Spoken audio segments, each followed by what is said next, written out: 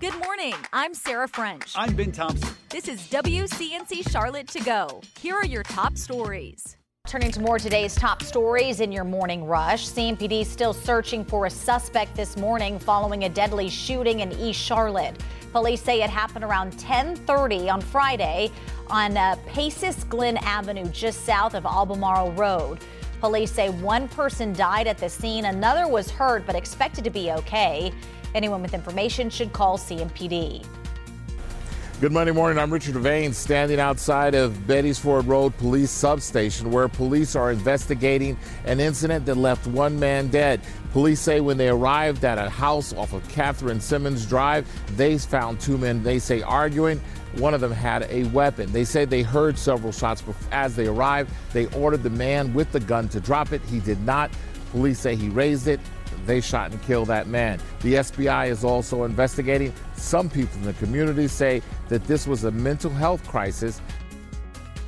Hundreds of kindergarten and first grade students in Charlotte-Mecklenburg schools are getting an extra boost to improve their reading. CMS is partnering with Stanford University to help kids with their reading skills. The program currently in 16 schools and gives students 15 minutes per day of one-on-one reading tutoring. CMS says right now they're seeing lots of progress and hope to continue the program next year. In just a few hours, the Love and Life Music Fest is set to announce their next round of performers. This comes as we're getting a first look at how the stages will be set up when the festival comes in May. Take a look at your screen. You can see VIP in the front and general admission throughout the rest of the venue.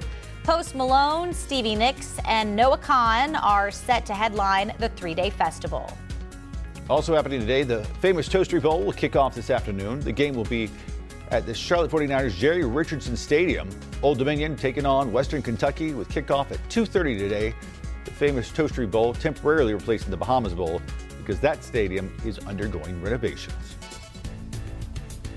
Now to the day's checklist. Here are three stories worth knowing about today. One, take a look at your screen right now. Investigators with State Highway Patrol are looking for this car in connection to a deadly crash near NC 217 in Harnett County. That's about 30 minutes north of Fayetteville. Police say they believe the car involved is a 2016-2017 white Kia Rio, like the one on your screen, with front-end damage. Anyone with information should contact Highway Patrol. Number two, this morning, Charlotte's only black-owned brewery has closed its kitchen. Weathered Souls Brewing Company, based in Lower South End, made the announcement over Instagram. They did say the tap room will stay open until further notice. It's still not clear what led up to the abrupt kitchen closing.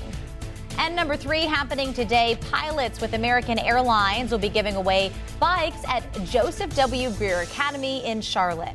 It's part of a partnership between American and CMS. More than 150 bikes will be given out to students. It starts at 10 this morning. How to connect the dots when we make the news make sense. Automakers are looking to revamp the future of cars, and the advancements may personalize your vehicle more than ever before. Technology is helping us do some pretty incredible things to the outside of our cars. Let's connect the dots. BMW is currently working on an experimental coating that acts as what they call digital ink, meaning someday your car could have more than 30 colors to choose from and even change color with the weather. The same tech that already allows your car to pay for highway tolls could soon help you pay for a lot more. The emerging category of in-car payments would help you pay at a drive-thru and even automatically apply discounts to your car orders. And as cars become more advanced, many of the issues that may have dragged you to the service center could one day be hands-free. Think of it like a smartphone update. Your car would download updates overnight and be ready to roll by your daily commute, saving you time and money. And that is connecting the dots. We all know flashing yellow lights in a school zone means you need to slow down. But what if the lights are flashing at night at a time when schools aren't in session? Megan Bragg gets us the answer in this morning's Verify. WCNC Charlotte viewer James B. took this video you can see on your screen on his cell phone near Providence Day School. It shows lights flashing in a school zone at around 6:30 at night. He wants to know if the flashing lights still apply, even though it's technically after school hours. So let's verify. Our sources are Matthews Police Department PIO Tim Aycock, Providence Day School, the City of Charlotte, and North Carolina law. The flashing lights on a school zone speed limit sign are there to let drivers know when the lower speed is enforced.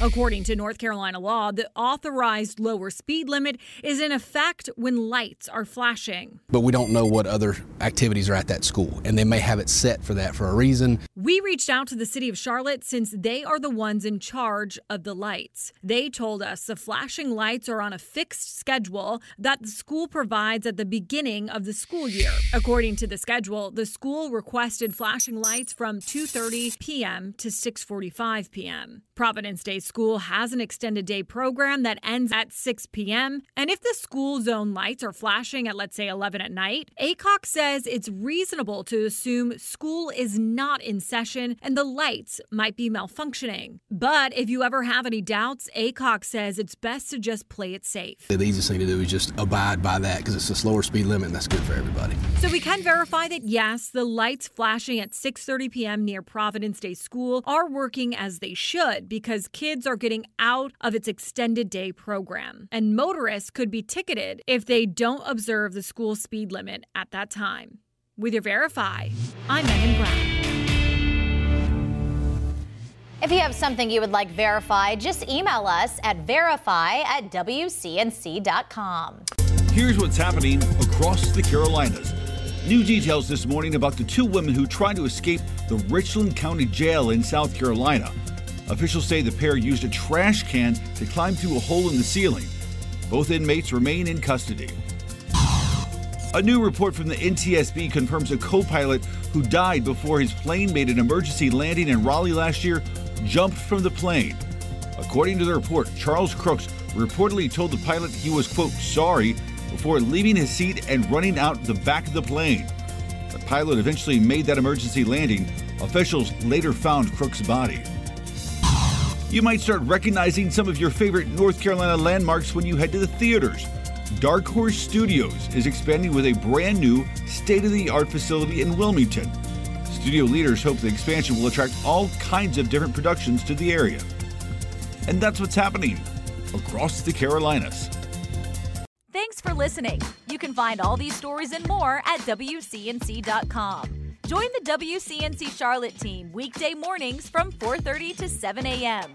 Like and subscribe to our podcast and tell a friend.